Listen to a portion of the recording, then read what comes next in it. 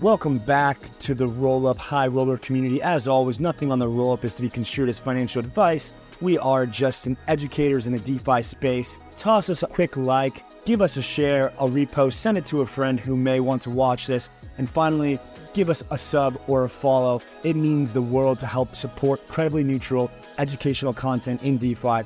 We're here to educate, empower, and enrich you, and let's jump in. Dude, welcome to the Roll-Up. Thank you for having me. So you were telling us a little bit about Flipside. The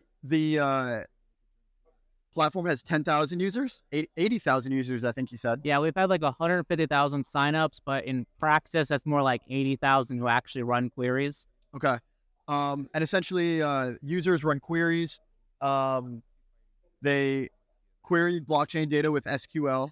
Yep. And they use SQL to create dashboards about blockchain, about all kinds of things, right? Applications, chains, protocols. Yeah, so I mean, most popularly, you'll see like two different groupings. Typically, it's like blockchain stats themselves, how many transactions, blocks, throughput, transaction failure. And then on the other side, you'll get like protocol specific. So for Solana data, I want to know about Jupiter Exchange, for example. So protocols versus the chain themselves are the two generic groupings for dashboards. And you were talking about essentially the business model of Flipside, which is not necessarily profiting off of data queries or dashboards because data is cheap, but instead helping blockchains grow. Yeah. And now starting to focus more on the EVM space. Yeah, so our mission is to help blockchains grow. The data is a core part of that. You know, in 2017, we started as a fund. It was hard to be a fund in 2017 because all the coins were shit. You didn't know anything different between them. So we realized, we got to actually like have data about the coins and the chains so you can actually differentiate between them. We got into the data space and we've been there for, 6 years since, about to be 7. And then, the business model for us has always been that data is cheap and data is really integral to the overall crypto ecosystem to grow. So we really don't want to charge for it. So what we do is we have the studio, which is a SQL editor and the engine for dashboards. That's free. The goal is to keep that free forever. And then if you want professional enterprise, programmatic access to data, we have that business offering for enterprise levels who need all the data replicated professionally, blah, blah, blah, all that fancy stuff. And then the main business line, which is helping blockchains grow, where we try to be full service. So starting at zero, we mean like we're there for you in the test nets, we're running nodes. Once you're at a test net, we're talking about running nodes for staking, ideally getting a delegation of stake so that we can make blocks. And then once we're getting revenue from making blocks and being involved in the chain, one, we're accruing tokens in the gas token. So where the incentives are aligned, we want growth, so are the tokens we get grow. And then we have the tokens to do actual programs. So whether it be, top of funnel impression programs, like let's make really popular dashboards, let's get people really deep in the data, doing marketing about data, talking about what's good and what's bad and why. And then also like, hackathons, new project developments on chains. That's the bread and butter for us, is because it really aligns incentives. So data is like, it's important, but we're really trying to sell growth. Makes sense. And do you find that depending on the blockchain, they may have different priorities? Maybe there's a different target audience, and then they tend to approach growth in a different way? Yeah, I mean, we don't publish the 4 phases that we think about, but we generally think about it in 4 phases. And the reason for that is because it differs in every ecosystem. But I mean, they're all layer 1s, right? Whether it's Aptos, Sui, Solana, Avalanche, Near, whatever, or maybe they're a really big protocol like Bridges, like XLR or something, whatever it is, they're going to have different KPIs, key performance indicators. They're going to have different goals, different reasonable targets. We want 1 million users every day. Okay, good luck. There's 3 chains that have that number.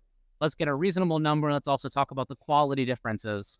So a lot of it for us is like not just helping them set up KPIs that are useful and relevant for them, but also like what's unique to them, what's their edge, and how do they maximize that edge. So a lot of my work on data science is research, optimization, what works, what doesn't work, and really treating these things as like unique places to do things. It's not all DeFi, it's all NFTs. Like these things have different use cases for different groups. We want to like maximize those differences. And you said there's 4 ways or approaches or KPIs? Oh, like phases. So like, phase 0 is like, okay, you actually have to be up and running. Test nets, you need the test nets to work. If you're proof of stake, you need the stake to work. If you're a delegated proof of stake, you need the delegation to work. all that core foundational stuff, we do that. We do test nets and things like that. We want blockchains to launch, and we want it to launch well. We want to be one of the early people making blocks and being good at it because we want those incentives of the line. After that, it's getting developers, getting growth, measuring growth. A lot of people love GitHub commit measurements. It's not my favorite metric. I look at contracts deployed or programs deployed because those cost money. And when people are willing to pay money to deploy a contract, they're serious. My background's economics, so I care a lot about that economic value of the settlement, things like that. Once you have contracts and protocols, you not just want to have them grow and have user growth, you also need to govern them. We have an ecosystem team that's deep in governance across all the ecosystems. You've probably seen proposals that we've made. Some pass, some don't. We're deep in everywhere that we can be on expertise that we have on tokenomics designs. Not really airdrop designs, but we have helped airdrops when they've broken and we've come and fixed them. And then phase 4 is, just monitoring and continual growth and measurement and keeping things on track. Similar to the data science pyramid, which we're not going to talk about right now, but data science pyramid is just the foundation is what happened, how many, then you go up a level and it's okay, well, how often, or is it predictable? Give me the average. Oh, you go level up. Okay, now forecast it, give me prediction. And top of the pyramid where you get into the artificial intelligence, machine learning, that the idea there is not that you just have AI. The idea is you have an expectation that's driven by data, and deviations from that expectation are a signal. And that's the top of the pyramid, when deviations from expectations are telling you something, whether it be oh crap, the last 180 days, Mir's daily active user count has gone up 15x in the last 180 days. They're just hitting a product market fit in an emerging market with an app. So when you have a deviation from expectation, it's telling you something. You're not going to be able to get there if you're counting the number of transactions per day. Those are two different levels of data, and those are two different levels of KPIs, two different levels of maturity. So that's why we try to think of it in phases as we help blockchains get to that phase eventually. And ultimately, those 4 phases are each means to an end. The end being product market fit. Yeah, so chains have their own product market fit, and then protocols on those chains have their own product market fit, and sometimes they conflict. A lot of my researchers in Uniswap, for example, you do the math, right? Uniswap token holders haven't gotten a lot of revenue. I don't think they've gotten much of any. The LPs get revenue from fees, but really the big winner is ETH, the layer 1, which gets the transaction fees. So, when people make jokes about eventually they'll be their own chain, they'll be an app chain, we're going to have an app chain future, they're hitting at this reality that the goals of the chain might be different than the goals of the protocol, and they can conflict, and that causes downstream questions that you have to answer. So we're not trying to pick winners, we're trying to figure out how everyone can just get to that future state on a timeline that makes sense for them. Yeah, and also helping projects construct and think through the future state, because it's going to be different depending on each project. You kind of help present the questions and the data to help them measure what their ideal state is in terms of math and numbers, and then also the framework to help them get there. Yeah, and a lot of the time, and I don't say this in a negative way, but when you have a new chain or something and it's a small group and they get funded, right? It's hard to build that team, and let alone building that team that knows how to do product and data and engineering and DevRel, let alone having that skill set and also the crypto skill set. So for us, because we're so into the data, we try really hard to grow that analyst community that I mentioned into being so crypto savvy that they can be planted at these foundations and be useful. A lot of the time, again, nothing negative, and I don't see it that often, but you hear about projects or chains and they have a lot of X BCG, X McKinsey, X Consulting, which is very powerful, but they're powerful in mature firms, and we're in a startup world where you might have the lead of data somewhere who isn't super deep into crypto, and that's okay. We need to be that crypto expertise for them. And in the best case scenarios, we do get to plant people from our community into being the leads of data at these foundations. That's the full cycle. If we can get there, that's the dream scenario. Yeah. Have you been able to hit that full cycle with any of the projects that you've worked with? Yeah. We have ambassadors. That's a separate program where people from our community who just specialize in a specific chain. They literally just get paid to study that chain, and their entire goal is to do top of funnel. So make dashboards that are about current events, or make dashboards that are canonical. Like this is the dashboard for that protocol. This dashboard is linked on their website. It's what they consider the source of truth. And in the best case scenarios, we have had people from our community go rise the ranks, and they end up in the foundations in very lead data roles where they almost become our customer because they went through us, and we just have that depth of relationship. That's a dream scenario. We've had it a few times, not as much as we like. Obviously, we want it everywhere. Yeah, and then what is the thing if you can point to like one or maybe a couple of things that you've seen that really move the needle for these chains? Obviously, a lot of them are different. There's nuances in their goals and in their KPIs and how they achieve those. Is there a common pattern that you've seen that if a chain will do this collection of things, they tend to achieve their goals? Yeah, so at a high level, there's kind of two distinct paths. There's the data side of curation. Every chain makes data. That's not enough, and for two reasons. And I'm going to use Ethereum as an example. When a contract emits an event, it's telling you whatever it wants to tell you. It doesn't have to tell you the truth. And we do see it. We do see contracts that because of errors or because of just weird ways of implementing a certain function, they deviate from a standard. You can check the state difference or the trace and you find, they say this happened, but when you actually check the blockchain, that didn't happen. And with that, when I say that, what I'm saying is like, you have to curate the truth, not just curating like the results or statements or logs on the blockchain. So for us, if you go to our studio, for example, you'll see, some like 20 different chains. Every single one, you'll see almost the exact same schema. Core. This is like the actual event, the facts, the transaction hash, the boring nitty-gritty ingredients. Okay, now DeFi, we've curated the swaps for you. NFTs, we've curated the mints, the sales, the transfers. Governance, okay, we've curated the delegations, the staking, and price data. Okay, we've integrated like synthesized prices from a variety of price speeds so you can have token prices. Those only one of those things that I said is like from the chain directly. And it's the bottom layer of the DeFi data science pyramid. Yeah, the facts, like the core, like this contract said this, and that's all you get. And some of the time it's like you can't read it. It's like 0x00 said 0399 to contract 0x, but like a human can't read that. So the work that we do to curate, labeling, we have 1 billion labels or something like that across all the chains. Like, so hey, this contract is a pool, it's a Uniswap pool, it's this Uniswap pool, is this fee. Like, all those numbers have to be like brought in so that you have a nice clean row. So that's half of the work is just that. Half the work is, can you make the data about your chain and protocol usable to regular people? The second half is like, okay, well, now your data's clean.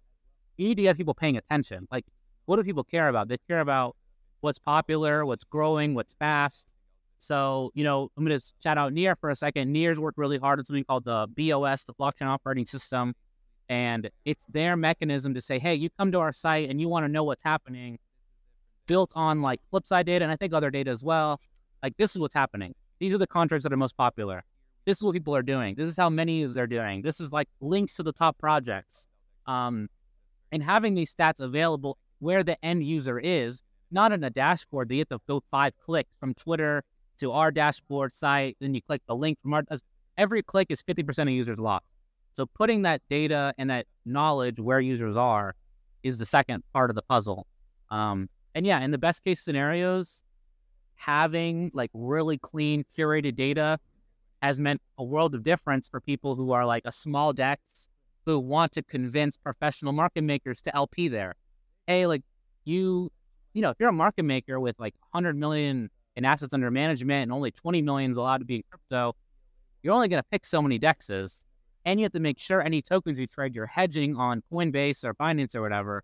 So like you're very limited on where you're going to play in DeFi if you're playing in DeFi at all. So for the protocols trying to capture like the attention of these whales, you think the whale is going to go click a random dashboard on Flipside?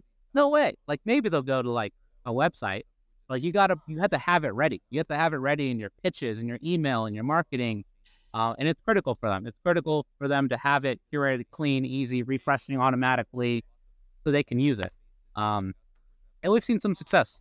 And your mental model for this data science structure, and the mental model for Flipside's business structure is very similar. So I find like particularly cool because it's a common mental model that you apply to both schema on the technical and then also the business. Is there a general mental model that you have that kind of underpins both of those? I think that at a high level, it's just that everything's a spectrum. Like I really don't really believe in like binary stuff. Like some people say like, oh, this is popular, it's not popular. Oh, that token's gonna go up, it's not gonna go up. And like I find that if you're more tolerant of like the spectrum of potential results, you can have a more fine-tuned idea of like, okay, like this is not great, but it's on track, or this is bad and it's horribly off track.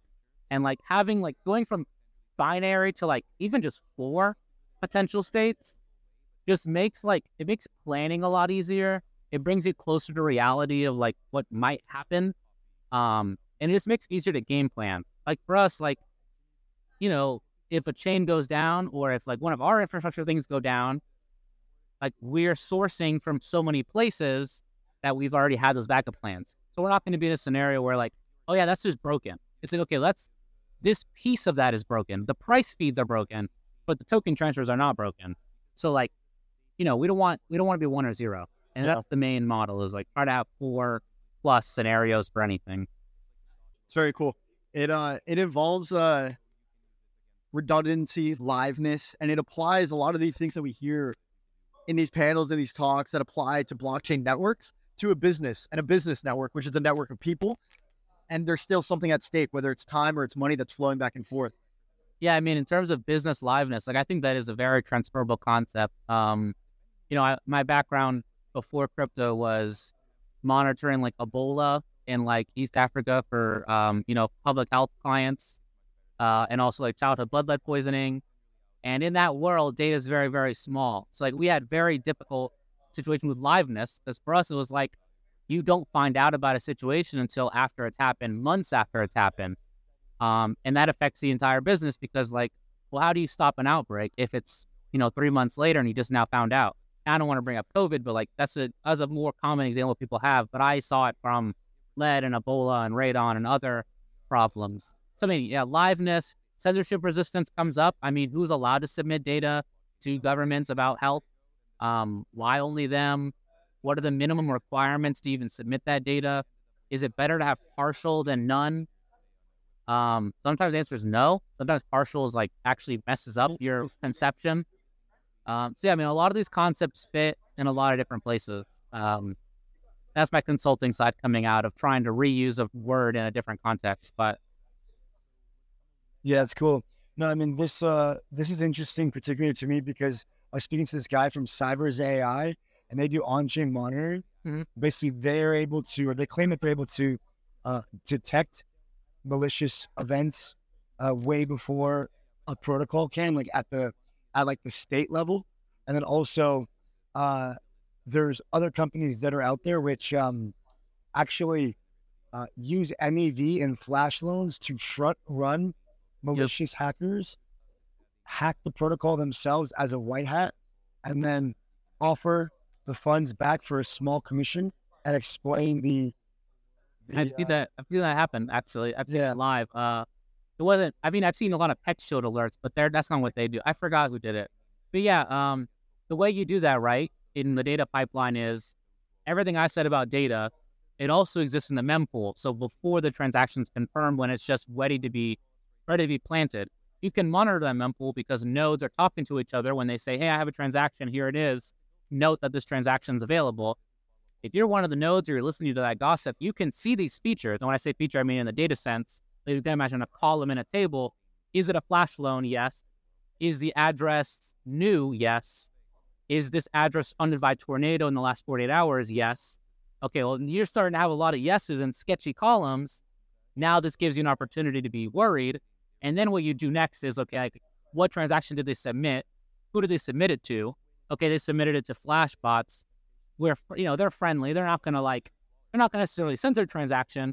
They're not going to hide a transaction unless you do their private relay. So that's when you get an opportunity to say, okay, they submitted what is clearly a hack at this gas. I'm going to 10x that gas and send it to Flashbots first. And Flashbots will put mine first. So I get to front run. And then the hack. And some of that's not off-chain. Like, it's not like they're like have this agreement to do it. It's because like the mechanisms are available to do that. And the reason I bring that up is like it's possible. Like it's possible to do all of this very advanced machine learning and forecasting in mempools. And even if you do before then, which is where I think the government's trying to go with like pushing wallets and RPC nodes, RPC endpoints and whatever to like know their customer, quote unquote, is that if an IP address from North Korea, you wouldn't have this. If an IP address from North Korea sends a sketchy transaction, you know, it should be blocked not because of a white hat. It should just not make it to the nodes at all, or the nodes shouldn't propagate it. That's what the government wants to see. If they knew the technology well enough, that's the kind of stuff they'd want to see. It's not realistic. Yeah, and I think on the first point, also the incentive mechanism for business model, it was just kind of shocking to me was that they would front run these hacks, which is obviously saving the protocol a ton of money, and then they'd basically hold the funds ransom and negotiate some sort of commission with the, not like, I mean, perhaps it's predetermined, right? But there's very little like upfront payment. It's like, yo, if something happens, we're gonna front run it, and then we'll get X, Y, and Z amount. But anyways, kind of moving towards Flipside with this and kind of summing this all up. Are you guys using AI or kind of like machine learning within your data structures? And if so, how? So, I mean, right now, it's just pipelining and testing. So, like, you don't really need it for something like, is the data missing, right? Like, if you don't have data, you don't have it. You don't, like, in other business contexts, you do something called imputation. We're like, oh, like, hey, I don't have the number of sales for this product that day, but I need a number of some kind for my math to work. Get the average of the last 7 or do some fancy forecasting to infill that number. That's like the classic use. One of the classic use cases of AI and machine learning is like fixing data errors with like imputation. Some data scientists hate that, but whatever. Sometimes it's actually really good and useful. In our case, like you won't see us do that because we're less looking for prices and stuff from sources. Where we see AI as useful in our business specifically, you know, you use AI all the time and you don't even notice it. That's where we're trying to fit in. So like if you're writing a SQL query and it breaks, Dune has this, shout out to them, Dune Wand and their Dune AI. You know, if your query breaks, having a button that says fix query that uses AI to read your code, read the data tables you're trying to parse and make an educated guess on why your code didn't break and if that's something new, that kind of text-based natural language fixing with AI, very plausible future for a lot of different protocols. Not just Flipside, not just Dune. Other AI use cases, like we said, monitoring, that's not super in our wheelhouse. The things that I see as useful for AI are really the educational side of like, great, you have data. Do you know how to use it? Because what's going to happen, and you already see this, people say like, oh, look, we have AI. Come talk to us, use natural language. What's the number of users on this chain on this day? You don't really need AI for that. You could just like type, you almost write that SQL directly yourself. But there is a world where people want AI to translate their ideas into like computer code. That is an extremely large gap. Or anything that's not a toy example is extremely difficult. So what we're trying to do is integrate AI for things like search. You have an idea, you want to have an idea for a dashboard, or you have a question. We don't want to just make up code that might not fit your use case. We want to link you to analysts who've done that research or have done similar research, or link you to dashboards that answer your question partially, so that we're not using AI to make you do more work, duplicative work. It's to help you discover, kind of like Google, right? You're just discovering things that are relevant to you. So that's what we think of AI mostly, is just like, how do we get people maximizing the resources that already exist as opposed to using AI to duplicate work? Yeah, sweet. Gonna kind of wrap up here, but what's the most degen use case for me as a retail power user of Flipside? I've been able to maximize my degenning on chain with Flipside. So I have a Flipside Pro account, which I use, which lets me bring like a bunch of data out of the system. And I actually built my own API in R to do forecasting for Uniswap. So pretty much every day, every 24 hours, I get like recent volume-weighted average pricing across a bunch of Uniswap pools. I do forecasts on them. I test those forecasts, and the output is a recommended high price, low price, and allocation between like ETH and Bitcoin. So I just like funnel in the data, extract it, and on a schedule, it tells me, hey, we think the it's not really a forecast of like the price. It's a forecast of the highest profit range possible. Because in Uniswap v3, the tighter the range, the more fees you get. So that's where like not AI, but that's where some of like the really fancy math comes in of using our data, integrating into another system, and getting like a really easy number. So for me, I actually used it for Harry Potter Obama token. Sorry, DJ. For sure. I think it's going to $1. Do you ever use Gelato to automate smart contracts? Because if you have that, you could like somehow automate the smart contracts based on that data set every 24 hours on L2. You just have like a bot working for you, basically. I've been thinking a lot about L2 arbitrage, but not arbitrage because it doesn't have typically arbitrage is a zero execution risk. It's atomic, like buy here, sell here, or don't do anything. I've been thinking more about like, okay, if these prices are deviating on different L2s because they have different liquidity, and I know that they mean revert in this way, I should just be buying on op, selling on arb, and being okay with like the risk of holding ETH on accident. Like there are people doing it, but because people are thinking in a traditional finance mindset of like, don't have exposure risk to the underlying asset, if you're not scared of that, there's like a lot you can do, to your point. Definitely not scared of that. Yeah, I'm not scared of holding ETH. Did I answer your question? I forgot your question. I use Gelato. Yeah, Dude, it's all good. I launched a project on ETH mainnet that uses Gelato to automate the curve gauge rewards, for example. Gelato, cool. It's a pleasure to be in your company, Mr. Big Brain. I appreciate your time. And shout out to Devconnect. Shout out to OSNAP and UMA for gasless governance. Shout out to Flipside. I'm off flip this side now. And a second shout out to UMA for Across also, because Across is like this shouting out a data thing I found out recently. There's no bridge that has as much volume per TVL as Across. And it's like not close. Like go check out that stat. Absolutely based. If you want to find more stats, go to Flipside and get your Flipside on. Thanks all. Bye. Bye.